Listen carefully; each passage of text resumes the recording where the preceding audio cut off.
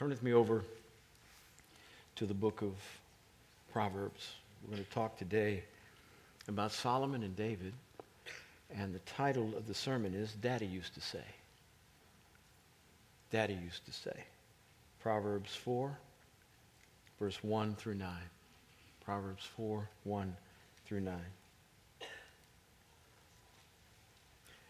As we're turning there, I realize now all the women are looking at their husbands saying, how come you don't do that? I'm sorry, guys. Happy Father's Day. Let's just keep it on a good note. Happy Father's Day. Happy Father's Day.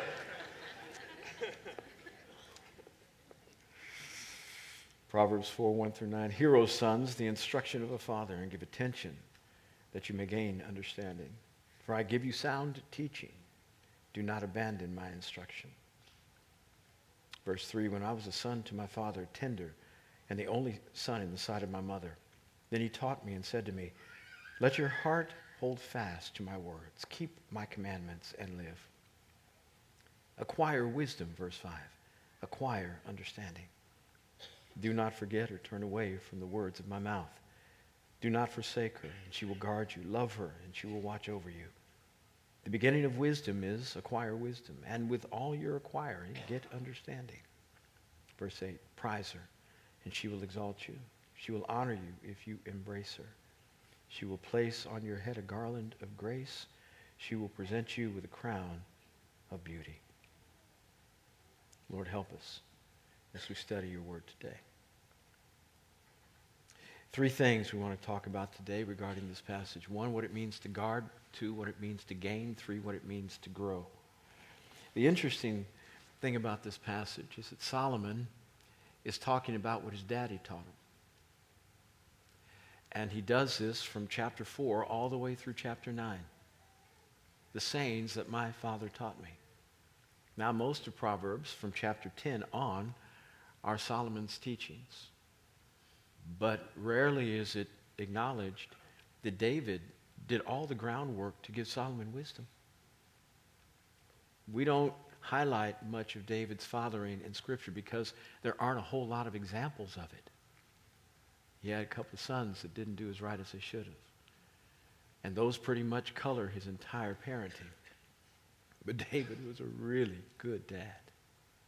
As evidenced by the fact that, number one, he told his son some really good stuff. Listen to me now. I want you to get this because you read your Bible in such a religious way that you forget the context. Everything about this passage is acquire wisdom, get understanding, and sayings that my father taught me. Solomon doesn't even use the name of the Lord in this, and yet it's inspired to such a degree in line with truth that God goes ahead and takes whatever David taught Solomon and makes it Scripture. I don't know if y'all got that. Fathers, you ought to be able to say stuff to your children in such a way that they don't question that it came from the throne. Without you telling them, God told me. There ought to be no distinction between what you say and what he says. What you think and what he thinks. No distinction. So that when they see you, they have a reflection of the Father. We read this so much that we think the my and all the exhortations are directly from God. But the my, M-Y here, is not capital M with respect to what God is saying. Later on, chapters 10 through 12, sometimes it's a capital, which represents the Father God. But here it's all lowercase, which means this is what my daddy taught me, but it was so good that God said, I'm going to make it a part of my word in such a way that it seems like I taught Solomon. But it was really David. I pray that your wisdom comes out like that. That your children, when they walk away saying, this is what daddy taught me, and it sounds so much like God as somebody says, is that a scripture? Is that a scripture? Sounds so much like God. Let your voice, daddies, be like that. David loved God so much that his voice sounded like him. That should be the goal of every dad. And not only the voice, the tone, the voice inflection, the how of what you say. All those things are really important because communication is more than just grammar. It's body language. It's facial construction and fur browing and smiling and all the things necessary to communicate everything that you want rather than just word. Parents, dads, please let your voice be an echo of what God has said to your children. Too many dads are such a bad reflection of what fatherhood should be that when a child grows up and they hear the word father with respect to God, say, I don't want nothing to do with it. There's a whole movement out there on the internet to wipe out Father's Day because so many kids are mad at their dads. Why in the world do we celebrate this kind of autocratic rule? No accountability. Do what they want. They seem to have supreme authority under their roof, and bad stuff happens. You don't know what my dad did to me. I get it. The problem is this: there are no perfect dads, and some are less perfect than others. I can't say that my dad was even close. I love him, honor him every day of my life. Wouldn't have wanted a different dad.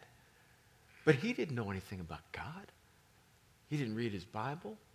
He didn't go to church. And so he did with what he had. And he didn't have much. But I'm grateful for the devotion that he gave to me. I'm grateful for the love. I'm grateful for all of the attention that he gave, as he could. I mean, most of his attention was centered around my sports activities. And so he never missed a game I played, ever. High school, junior high, grade school, college. He flew to a small little college where I played football called Bethany in the middle of Kansas on a little biplane. It just had one propeller on it. And we landed at a strip about 15 miles away and drove down. And this was my first game as a freshman. And I was on special teams. I got on the field about 6 times. And my dad spent about $4,000 to come see me. I mean, you're amazing. But he didn't know a thing about discipleship. He didn't know a thing about disciplining me. He didn't know a thing about teaching me. He did what he could. And some of the phrases that I remember about my dad, I don't think they probably could be inscripturated, probably not close. Like the one I remember the most is when my dad would tell me things that it seemed to be a little incredulous. It just was, kind of overblown. And I was like 4 or 5, and I said, Dad, did that really? I questioned his story. And he said, listen to me, boy. I knew something was coming when he called me boy. He said, if I tell you a grasshopper's a horse, get your saddle.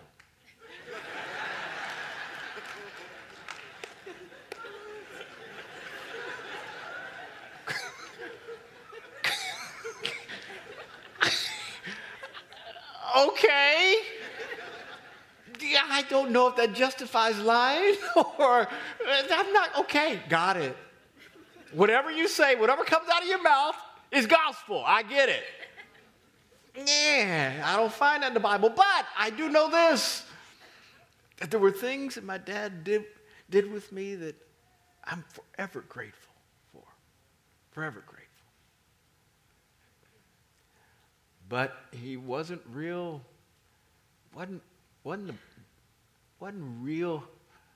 example of a great husband. And as a result, he couldn't be an example of a great dad.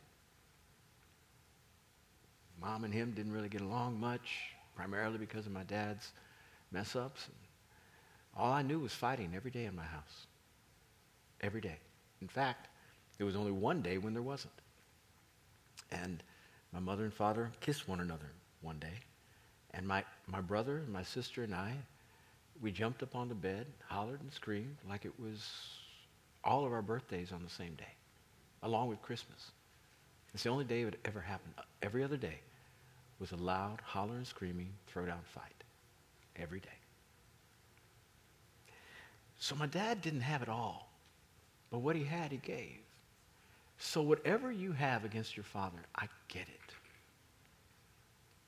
But at some point I realized I don't need to get everything from my dad anyway.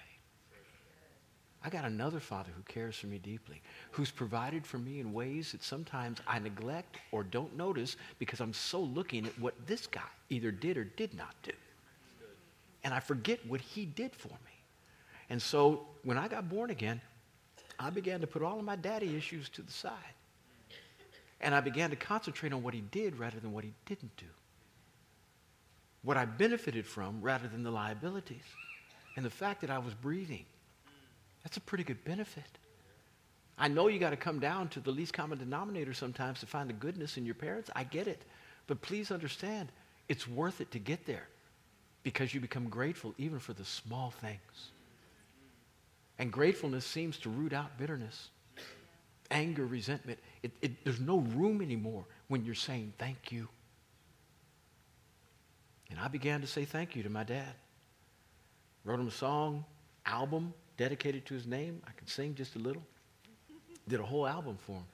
Came home at Christmas one day, played it for him, had it queued in my cassette player. As soon as he walked in the door, my mother and father were divorced, so he only came over at holidays. And I played it for him. He said, "Who's that?" I said, "It's me." He said, "Boy, you can sing." He never heard me sing, ever.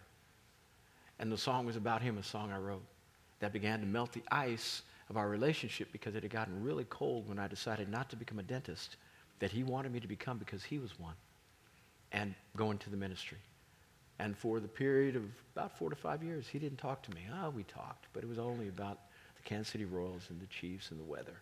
Nothing of substance. And the things that he said to me as a result of my decision to go into ministry were less than fatherly in their encouragement. It was more like, "You're a failure, you're nothing, and you never will be anything." And he said that to my brother, who had the misfortune of coming home from his first semester of school with very poor grades. So Daddy was very, very angry at both of us. And he said, "Don't ever come home," pointing to me, "like him." Not good.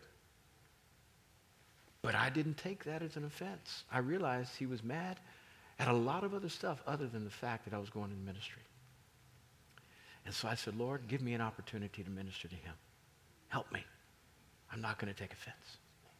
And that's when I began the process of being the reconciler to the offended rather than being the offended who needed reconciling.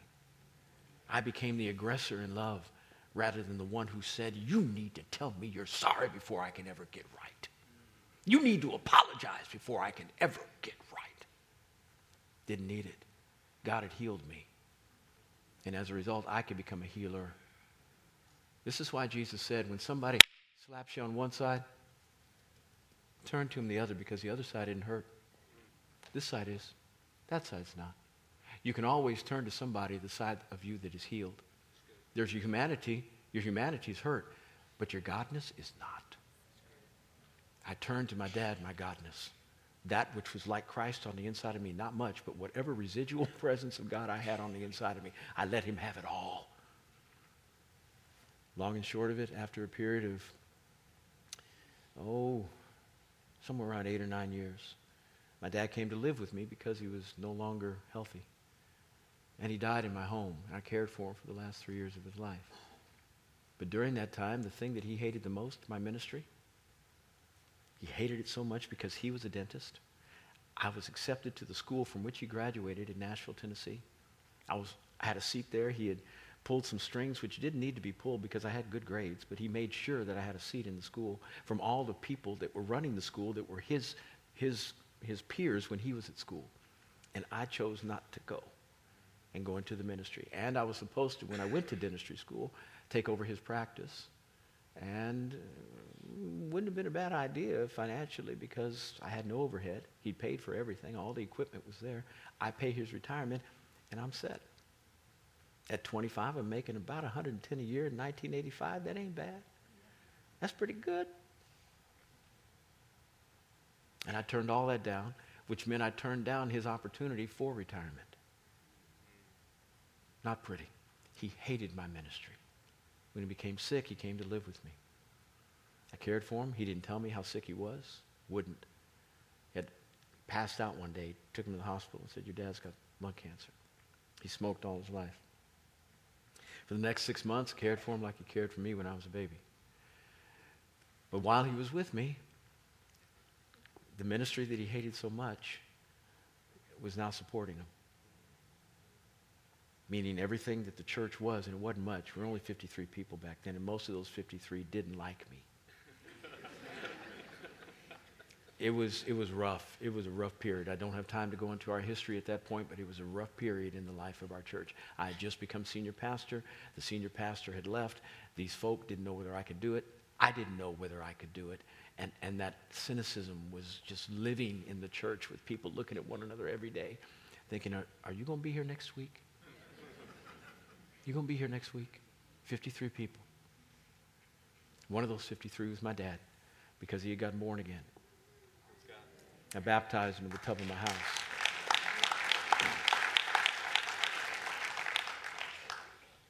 And he was the only one I could look in the eye and realize he's not leaving. He's not leaving. It was a good moment of reconciliation during that 3 years, because we were watching TV one day, and this is after he had given his life to the Lord and gotten baptized and was a part of my church. And I mean, he would sit on the front row cheering me on every day. And I was a terrible preacher. I was terrible. But he would sit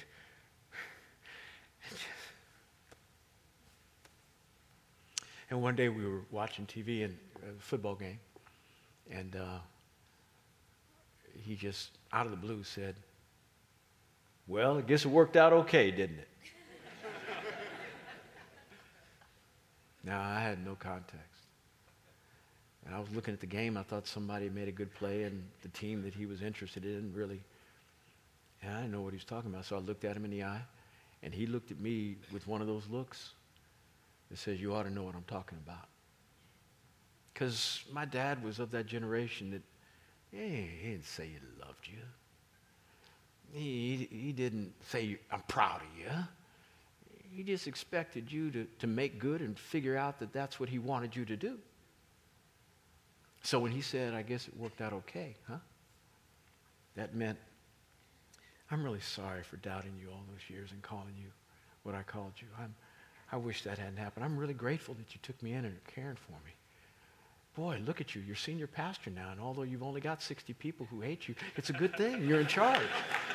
You're really in charge. It's good. You're working it. I'm proud of you and how you're persevering through this difficulty. You're a good dad. You love your wife. You're an excellent husband.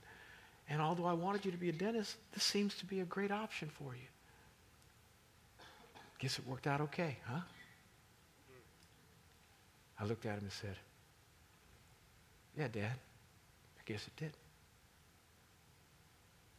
My point is, if you grow up, so can your parents. If you grow up, so can your parents. Don't be mad at Dad. Don't be mad at Mom. They only gave you what they had. That's all they had. And if they didn't have it, they couldn't give it. And if they had pain, they gave that to you too. Don't be mad. You've got God who can heal you and make you better every day. Here we've got Solomon and David in this dance of a father and son that's really, really special. And David has now taught his boy so much about wisdom and understanding that Solomon has become the smartest and wisest man ever. Ever. Of Solomon, God said, because of what David did and the combination of Solomon's wisdom to seek God, because of David's input, God said in 1 Kings 3, "I will make you the wisest man who has ever been. There will be none who are wiser before you, during your generation, or anybody who comes after you." That's not independent of David's input. That's not just a download from heaven. That's because Solomon had a really good dad. Dads, you can help your children become great. Your job is not just to pay the bills, to provide a roof, make sure they've got food and clothing, good education. Your job is to give input and to impart. Now Solomon says this, "When I was just a kid," he said, "a son, But the word there also means child. And then to define it even better, tender in the sight of my mother. He's talking about just a little boy, 4 or 5 years old, because David passed when Solomon was so young that nobody thought he could be king. Everybody else who were older brothers from David's other wives, in fact, one guy actually postured himself as king named Adonijah, thinking that surely Solomon can't. So he couldn't have been 18 or 19, approaching adulthood where he could go to war. Everybody would have thought he's old enough. He had to be somewhere in the neighborhood of 12 to 15. And David had passed by this time when Solomon became king. He anointed him and then he passed. So we're talking about Solomon only had 15 years maybe of David's parenting. That's it. He didn't have 25 or 30. So when Solomon's thinking about what David taught him at a very young age. Dads, don't leave all of the instruction to mom simply because the kids are so small. You think, well, when they get to be 15 or 16, then I can take them. Well, they may not want you then. 15 and 16, they got their own life. They're pretty independent. And in fact, they think you're pretty stupid now. Yeah, they don't think you're really smart until about 28. You become a genius then. When they have to be an adult and they realize you've done this for like 30 years, they go, how did you do that? How do you pay bills? How do you pay bills? How do you do that? But at 16, they think they know everything and you know nothing. Nothing do you know. You're an idiot. You're a very smart idiot, but you're an idiot. You are irrelevant. So you better get them when they're younger. You want to make sure that you can make an imprint when the cement is wet. Otherwise, you might have to force it too hard. And that force is painful to a 16-year-old. When I was tender in the sight of my mother, my daddy said these words to me. You ought to be able to impart something, but you can only impart what you've got. So, you need to read your Bible every day. It's not just about you, it's about who you're raising. And you need to grow up so they can. If they have a better dad, they'll be better kids. Don't blame their stupidity and rebellion on them. It's you. It's you. Now, yes, discipline them. Oh, we are a church that believes in spanking. Yes, I know everybody out there is shying away from it and moving and thinking that somehow violence is being perpetrated on a child when you spank them. No, it's not. Wisdom is being given to a child when you spank them. Wisdom! It is scientifically proven, not that there are nerves that come down from here and go all the way straight to the brain. Somehow understanding is gained beyond your ability to just verbalize a no when you do that. I'm telling you. Solomon understood these things and got it from his daddy. And what's amazing is that he remembered them. I know your kids may not act like they're listening, but you keep pressing in love with truth. They won't forget. They won't forget. Solomon remembered 6 straight chapters of what his daddy said. 6 straight chapters. And probably more. And everything after that came from what his daddy said. My goodness. Impart, dads. Spend time. I know you're on 66 for like 4 hours in a day. But don't you let your tiredness rob you of the opportunity to spend 15 minutes with your kids before they go to sleep. If you can sing to them, sing worship songs as they nod off. I did that every night for 15 years. Until my kids were so old, they said, please, Dad, I'm good. I'm good, really good.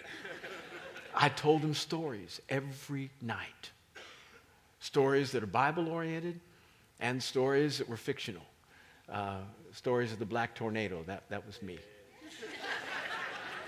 Superman had nothing on me in my stories, I'm telling you. They loved every moment of it. When they were young, I left an impression in their soul.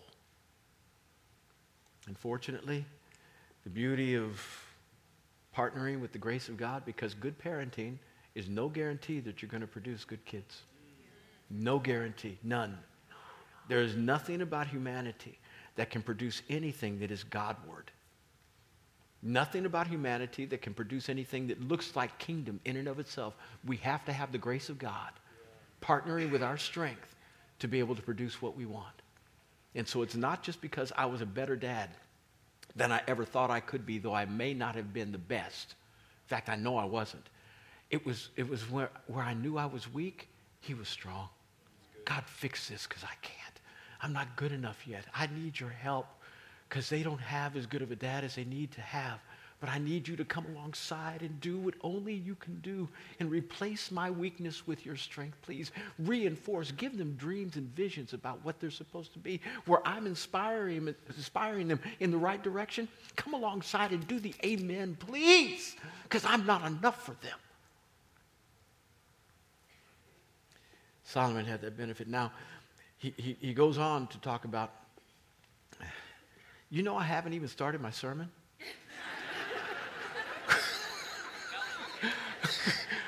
I don't know what happened. I don't know what happened.